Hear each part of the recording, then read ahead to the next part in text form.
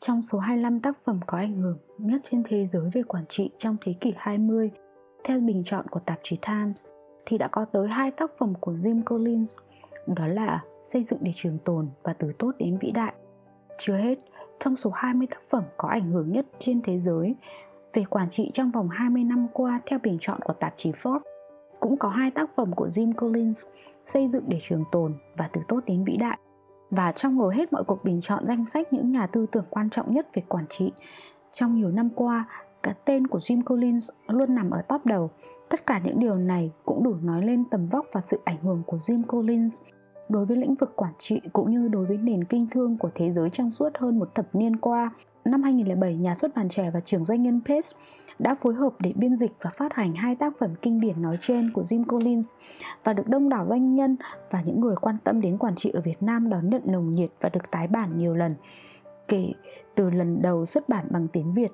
Và nay, sau nhiều năm chờ đợi của độc giả, các doanh nghiệp và các nhà nghiên cứu trên khắp thế giới, Jim Collins cùng với Moten T. Hudson đã cho ra đời một tác phẩm mới mà theo đánh giá và kỳ vọng của nhiều chuyên gia cũng sẽ là một trong những tác phẩm kinh điển về quản trị trong thế kỷ 21, đó là Vĩ đại do lựa chọn. Tác phẩm này cũng được trường doanh nhân Pace cho vào tủ sách doanh trí của trường, bao gồm những tác phẩm quan trọng nhất và kinh điển nhất về quản trị của thế giới và Việt Nam do Pace tuyển chọn và giới thiệu.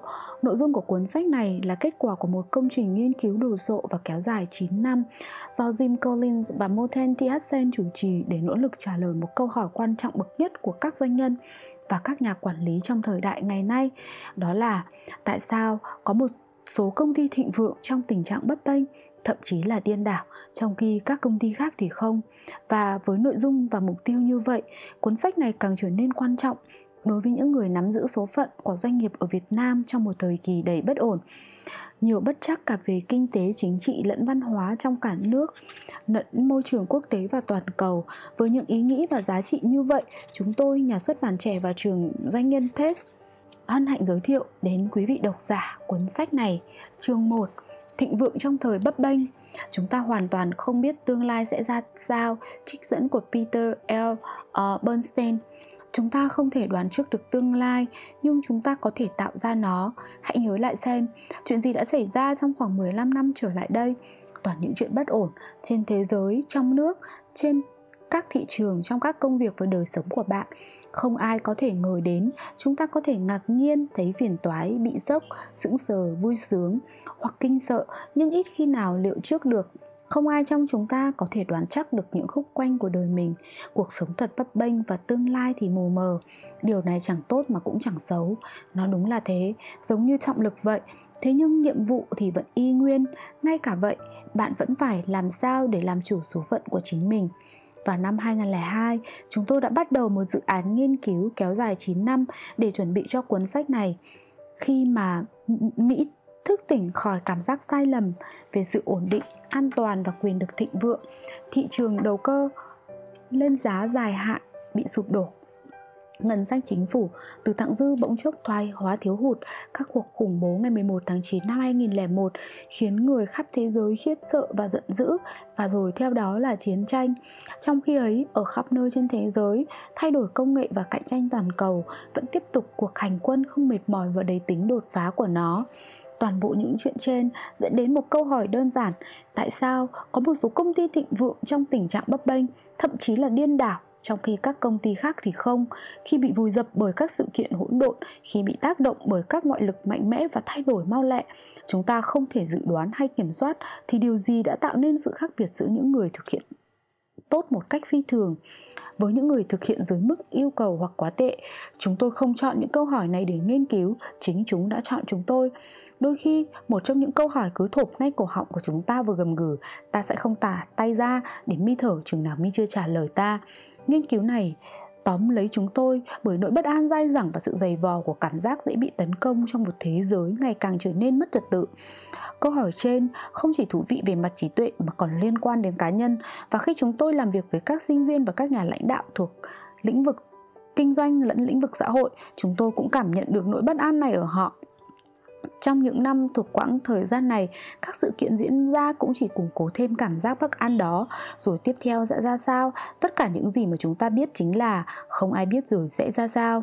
Thế nhưng có một số công ty và nhà lãnh đạo vẫn lèo lái cực kỳ tốt trong cái thế giới đó. Họ không chỉ phản ứng mà là sáng tạo cái mới, không chỉ sống sót mà là chiến thắng, không chỉ thành công mà là thịnh vượng. Họ xây dựng những công ty vĩ đại có khả năng trường tồn. Chúng tôi không tin rằng cái tình trạng hỗn loạn bấp bênh và bất ổn này là tốt. Các công ty, các nhà lãnh đạo và các nhà xã hội sẽ không thịnh vượng nhờ sự hỗn loạn. Thế nhưng họ vẫn có thể thịnh vượng trong tình trạng hỗn loạn. Để trả lời các câu hỏi họ đã làm gì, họ đã làm điều đó tốt như thế nào, chúng tôi bước vào tìm kiếm các công ty khởi đầu từ vị trí yếu ớt đã phát triển thành những công ty vĩ đại với những thành tích đầy ngoạn mục.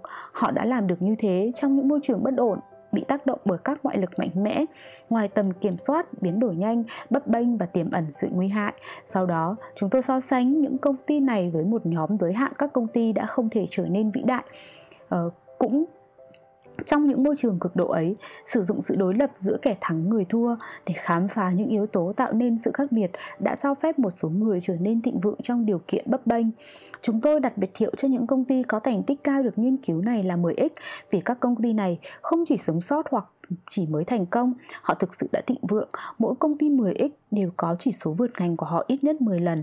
Nếu quý vị đầu tư 10.000 đô la vào một danh mục đầu tư của các công ty 10X vào cuối năm 1972, giữ mức lợi nhuận đầu tư của mỗi doanh nghiệp bằng với lợi nhuận đầu tư của thị trường chứng khoán phổ thông cho tới khi nó được niêm yết ở thị trường chứng khoán New York, thị trường chứng khoán Hoa Kỳ hoặc Nasdaq, thì đến cuối năm diễn ra nghiên cứu này vào năm 2002, khoản đầu tư của quý vị đã có giá hơn 6 triệu đô la, nghĩa là tốt gấp 32 lần so với thị trường chứng khoán phổ thông.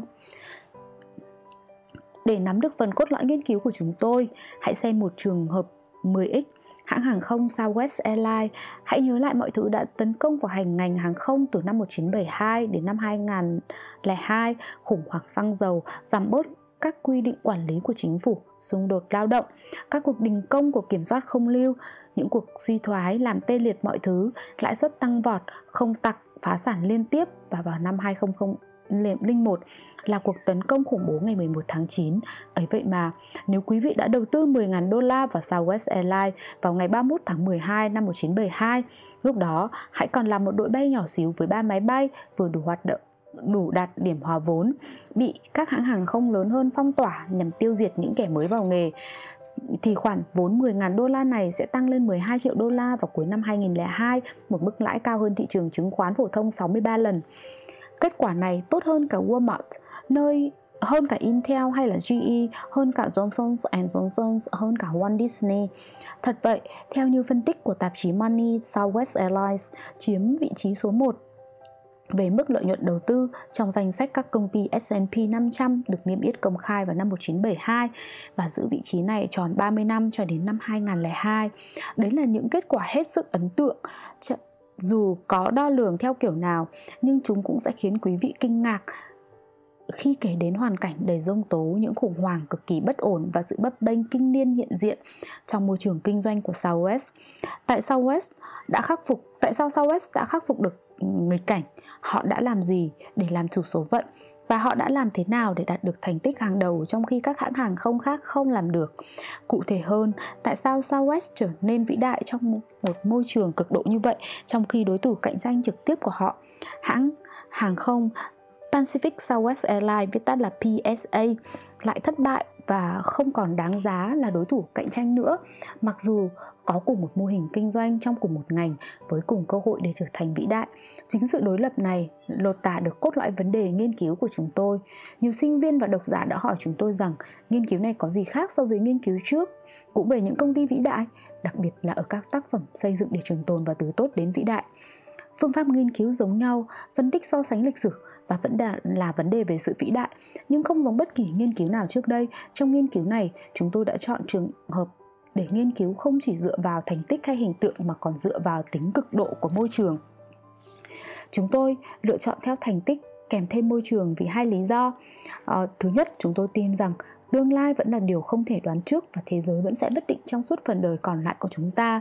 Và chúng tôi muốn hiểu những yếu tố giúp phân biệt được các tổ chức vĩ đại, những tổ chức đã chiến thắng những xung đột cực độ trong những môi trường như thế. Thứ hai, bằng việc nghiên cứu các công ty và các nhà lãnh đạo trong những môi trường cực độ, chúng tôi có được những nhận thức sâu sắc mà vẫn bị che giấu khi các nghiên cứu các nhà lãnh đạo ở những bối cảnh yên bình hơn.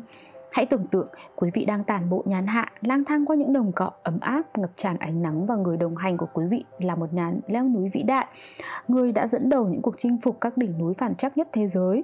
Có lẽ quý vị sẽ nhận thấy anh ta có đôi chút khác biệt so với người khác, ví như cảnh giác hơn trước với các dấu vết, hoặc xếp đồ đạc và ba lô cẩn thận hơn, nhưng nhìn chung, với một ngày xuân an toàn và rực rỡ, sẽ khó lòng thấy được điều gì đã thực sự khiến được nhà leo núi tài ba này khác thường đến vậy. Ngược lại, bây giờ hãy tưởng tượng đang ở bên sườn dốc của đỉnh Everest cùng với nhà leo núi này, chạy đua trốn khỏi một cơn bão chết người. Ở môi trường ấy, quý vị sẽ thấy rõ hơn những điều gì đã khiến anh ta khác biệt và điều gì khiến anh ta vĩ đại. Nghiên cứu các nhà lãnh đạo trong môi trường cực độ cũng giống như tiến hành một cuộc thí nghiệm khoa học hành vi hoặc sử dụng máy ly tâm trong phòng thí nghiệm. Đẩy các nhà lãnh đạo vào một môi trường cực độ và nó sẽ tách bạch những khác biệt to lớn giữa vĩ đại và tầm thường. Nghiên cứu của chúng tôi nhằm vào việc trong những môi trường phơi bày và phóng đại những khác biệt đó thì điều vĩ đại thật sự khác ra sao so với điều chỉ đơn thuần tốt. Trong phần còn lại của chương mở đầu này, chúng tôi sẽ vắn tắt điểm qua hành trình nghiên cứu của mình và nêu trước một số điều ngạc nhiên mà chúng tôi đã gặp phải trong hành trình ấy. Quý vị có thể tham khảo mô tả chi tiết hơn về phương pháp nghiên cứu của chúng tôi trong phần phụ lục các nền tảng nghiên cứu.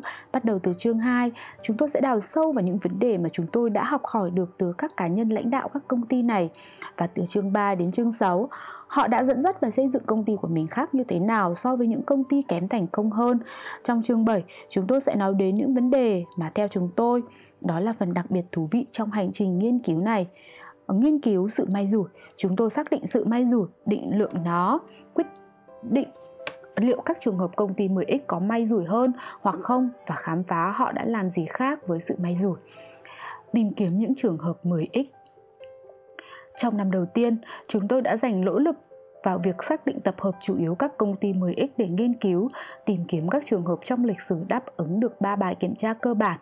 1. Doanh nghiệp đã duy trì được những kết quả thực sự ngoạn mục trong thời gian 15 năm trở lên khi so sánh với các thị trường chứng khoán nói chung và so sánh với ngành. 2. Doanh nghiệp đã đạt những kết quả này trong một môi trường đặc biệt hỗn loạn. Đây là những sự kiện không thể kiểm soát, nhanh thay đổi, bấp bênh và tiềm tàng nguy hại. 3. Doanh nghiệp bắt đầu phát triển thành vĩ đại từ một vị thế dễ bị tấn công, là doanh nghiệp trẻ và hoặc nhỏ vào thời điểm khởi đầu hành trình 10X của mình. Từ một danh sách đầu tiên gồm 20.400 công ty, chúng tôi sàng lọc một cách có hệ thống để thành 11 phân tầng để xác định những trường hợp đáp ứng mọi kiểm tra của chúng tôi. Vì muốn nghiên cứu kết quả cực độ ở môi trường cực độ, chúng tôi đã sử dụng những tiêu chuẩn cực độ trong các lựa chọn của mình. Tập hợp chung cuộc của các trường hợp 10X đã có kết quả cực kỳ phi thường trong suốt thời kỳ họ thành công mà chúng tôi đã nghiên cứu. Dưới đây là một số tập hợp chung của các trường hợp 10X được phân theo trường hợp 10X, các thời kỳ thành công được nghiên cứu và giá trị $10.000 được đầu tư và kết quả so với thị trường và kết quả so với ngành. Ví dụ thứ nhất là Amgens, thời kỳ thành công được nghiên cứu được từ năm 1980 đến năm 2002, giá trị $10.000 đầu tư được thành $4,5 triệu và kết quả so với thị trường là 24x, kết quả so với ngành là 77,2x. Trường hợp thứ hai là công ty Biomet, thời kỳ thành công được nghiên cứu từ năm 77 đến năm 2002, giá trị đô la đầu tư là $10.000, sẽ trở thành 3,4 triệu đô, so sánh với thị trường là 18,1x và so sánh với ngành là 11,2x. Công ty Intel, thời kỳ thành công được nghiên cứu từ năm 1968 đến năm 2002, giá trị $10.000 đầu tư sẽ thành 3,9 triệu đô la và so với thị trường sẽ tăng lên 20,7 lần và so với ngành là 46,3 lần. Công ty Microsoft, thời kỳ thành công được nghiên cứu từ năm 1975 cho đến năm 2002, giá trị $10.000 đầu tư thành 10,6 triệu đô la, tăng 56x so với thị trường và so với ngành là 118,8x. Công ty Progressive Insurance, thời kỳ thành công được nghiên cứu từ năm 1965 cho đến năm 2002, giá trị 10.000 đô la đầu tư thành 2,7 triệu đô la và kết quả so sánh với thị trường là 14,6x và so sánh với ngành là 11,3x. Tiếp theo là Southwest Airlines, thời kỳ nghiên cứu từ năm 1967 cho đến năm 2002, giá trị 10.000 đô la, đầu tư thành 12 triệu đô la, kết quả so sánh với thị trường là 63,4x và so sánh với ngành là 550,4x. Và cuối cùng là công ty Stryker, thời kỳ thành công được nghiên cứu từ 1977 cho đến 2002, giá trị 10.000 đô la, đầu tư được trở thành 5,3 triệu đô la và so với thị trường thì tăng 28x và so với ngành là tăng 10,9x. Trước khi tiếp tục, hãy hướng đến một điểm chính trong các tình huống được nghiên cứu. Chúng tôi đã nghiên cứu các thời kỳ lịch sử của các triều đại kết thúc vào năm 2002, chứ không phải những công ty trong tình trạng hiện thời.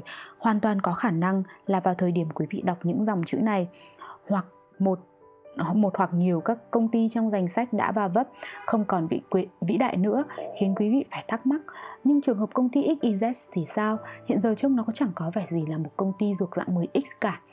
Hãy coi nghiên cứu của chúng tôi tương đương nghiên cứu của một triều đại thể thao trong thời kỳ cực thịnh của nó, việc thời hoàng kim của đội bóng rổ UCLA Bruins từ thập niên 60 đến 70 dưới sự dẫn dắt của huấn luyện viên John Wooden với 10 lần vô địch NCAA trong 12 năm, trở nên suy tàn kể từ khi Wooden về hưu, thì không khiến nó mất đi những ý nghĩa sâu sắc có được thông qua việc nghiên cứu đội Bruins trong thời kỳ thống trị của nó. Cũng với ý nghĩa này, một công ty vĩ đại có thể không còn vĩ đại nữa. Hãy xem cuốn How the Mighty Fall, tạm dịch Người khổng lồ gục ngã như thế nào, của Jim Collins. Thế nhưng điều này không xóa bỏ được thời kỳ thành công của nó trong những sách kỷ lục, và chúng tôi đã tập trung lăng kính nghiên cứu và những phát hiện của mình vào chính những thời kỳ thành công trong lịch sử ấy. Sức mạnh của sự đối lập. Phương pháp nghiên cứu của chúng tôi đặt trên cơ sở một tập so sánh comparison set. Câu hỏi cốt lõi không phải là những công ty vĩ đại đã có cùng đặc điểm gì, mà là những công ty vĩ đại có cùng đặc điểm gì giúp phân biệt được chúng với những công ty được đem ra so sánh trực tiếp. Những công ty được đem ra so sánh là những công ty cùng ngành, có những cơ hội giống nhau hoặc tương tự trong cùng một thời kỳ như các công ty 10X, nhưng đã không tạo ra kết quả vĩ đại. Sử dụng một hệ thống cho điểm nghiêm ngặt, chúng tôi đã xác định một cách có hệ thống công ty so sánh cho mỗi trường hợp 10X, xem các nền tảng của nghiên cứu, việc lựa chọn các công ty so sánh. Khi tính theo nhóm, các công ty 10X vượt trội hơn so với các công ty so sánh đến mức 30 lần. Sự đối lập giữa các trường hợp 10X và các công ty so sánh trong suốt thời kỳ phân tích liên quan đã dẫn đến những phát hiện của chúng tôi, và đây là tập hợp nghiên cứu chung cuộc giữa các tình huống 10X và các công ty so sánh của chúng tôi. Amgen với Genentech, Biomed với Kushner, Intel với AMD, Microsoft với Apple, Progressive với Safico, Southwest Airlines với PSA và Stryker với Tập đoàn Phẫu thuật Hoa Kỳ. Ở việc chọn Apple là một công ty so sánh, chúng tôi biết rằng vào thời điểm ra sách vào năm 2011, Apple tượng trưng cho một trong những câu chuyện về sự trở lại ấn tượng của mọi thời đại. Lăng kính nghiên cứu của chúng tôi về sự đối lập Microsoft so với Apple tập trung vào những thập niên 80 và 90, khi Microsoft còn thắng lớn, còn Apple thì gần như tự kết liễu mình. Nếu quý vị mua cổ phiếu Apple vào vào tháng 12 năm 1980, tháng Apple phát hành cổ phiếu ra công chúng lần đầu và giữ cho đến cuối thời kỳ nghiên cứu của chúng tôi, năm 2002, khoản đầu tư của quý vị kết cuộc sẽ có thu nhập kém hơn mức thị trường chứng khoán phổ thông tới trên 80%. Chúng tôi sẽ bàn về sự trỗi dậy kinh ngạc của Apple dưới thời Steve Jobs sau. Nhưng ở đây có một điểm đáng chú ý, các công ty thực sự có thay đổi qua thời gian. Các công ty so sánh trở thành 10X và ngược lại, luôn luôn có thể đi từ tốt đến vĩ đại. Các dữ liệu gây ngạc nhiên. Sau đó, chúng tôi thực hiện một phân tích sâu về lịch sử ở mỗi cặp công ty. Chúng tôi thu thập hơn 7.000 tài liệu lịch sử để lý giải rõ ràng việc mỗi công ty dần tiến triển qua từng năm, kể từ lúc khởi đầu cho đến năm 2002 ra sao. Chúng tôi phân tích theo hệ thống các loại dữ liệu bao gồm các động lực ngành, các nguồn gốc, thành lập, tổ chức, lãnh đạo, văn hóa, cải cách, công nghệ, rủi ro, quản lý tài chính, chiến lược, thay đổi chiến lược, tốc độ và sự may rủi. Xem các nền tảng của nghiên cứu để biết thêm chi tiết về việc thu thập và phân tích dữ liệu của chúng tôi. Chúng tôi không bắt đầu hành trình của mình bằng một lý thuyết kiểm tra hay chứng minh. Chúng tôi thích được ngạc nhiên trước các bằng chứng và buộc phải theo đuổi theo những gì đã phát hiện được. Chúng tôi phát triển các khái niệm của công trình nghiên cứu này từ những dữ liệu đã thu thập được, xây dựng một khung nghiên cứu ngay từ đầu. Chúng tôi dùng giải pháp lặp tách ra các ý tưởng nhờ vào các dữ liệu, kiểm tra các ý tưởng ấy theo bằng chứng, xem bằng chứng thực tế khác ý tưởng ra sao, rồi thay thế các ý tưởng đó bằng những ý tưởng mới, duyệt lại, kiểm tra rồi lại duyệt lại cho đến khi toàn bộ các ý tưởng đều khớp lại với các bằng chứng.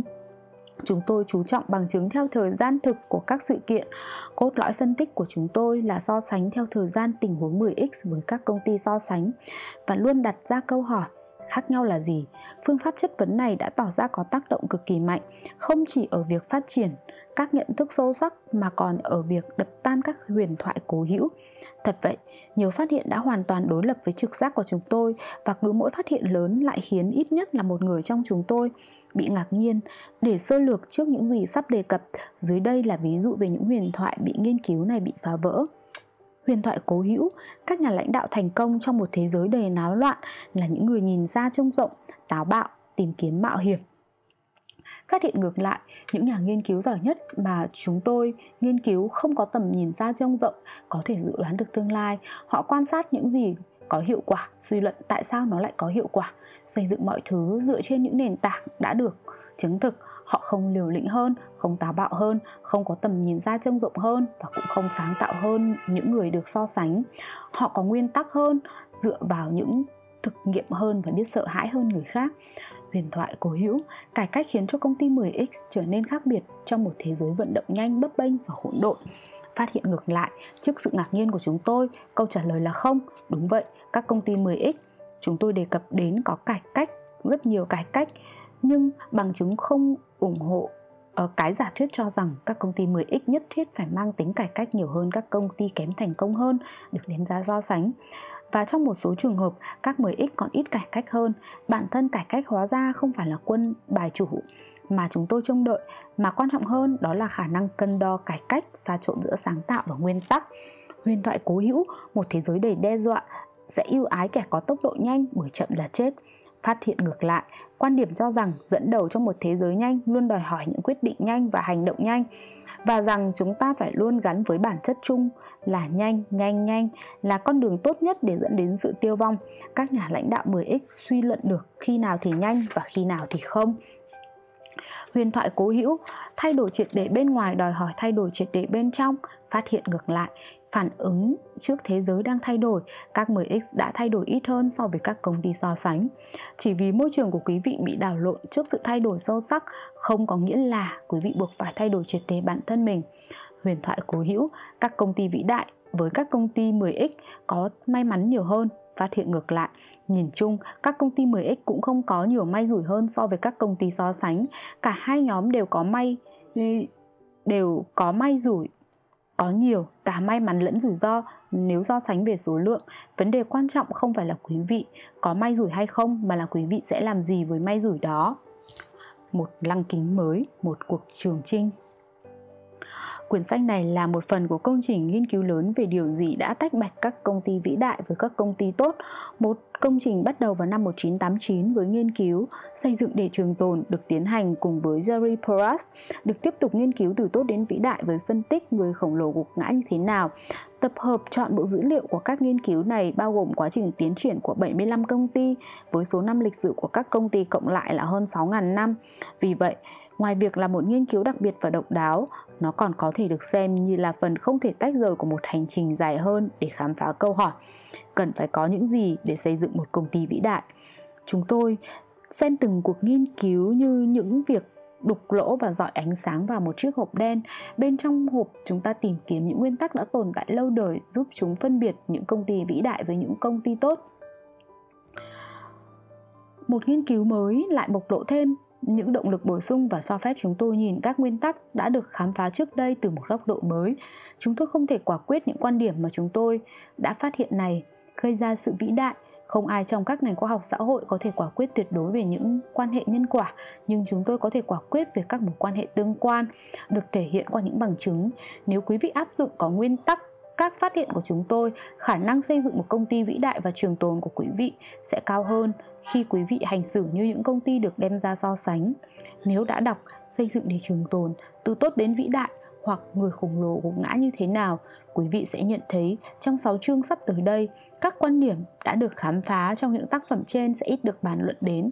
Ngoại trừ một kết nối trực tiếp đến lãnh đạo cấp độ 5, trong những trang sắp tới đây, chúng tôi đã cố ý không viết về các nguyên tắc như khái niệm con nhím, first who, người thích hợp trên xe buýt, các giá trị cốt lõi, BHAGs, viết tắt của từ các mục tiêu đầy thách thức, văn hóa mang tính chất nghi lễ, nghịch lý Stockdale, tạo ra các cái đồng hồ 5 giai đoạn suy thoái hoặc bánh đà, vân vân.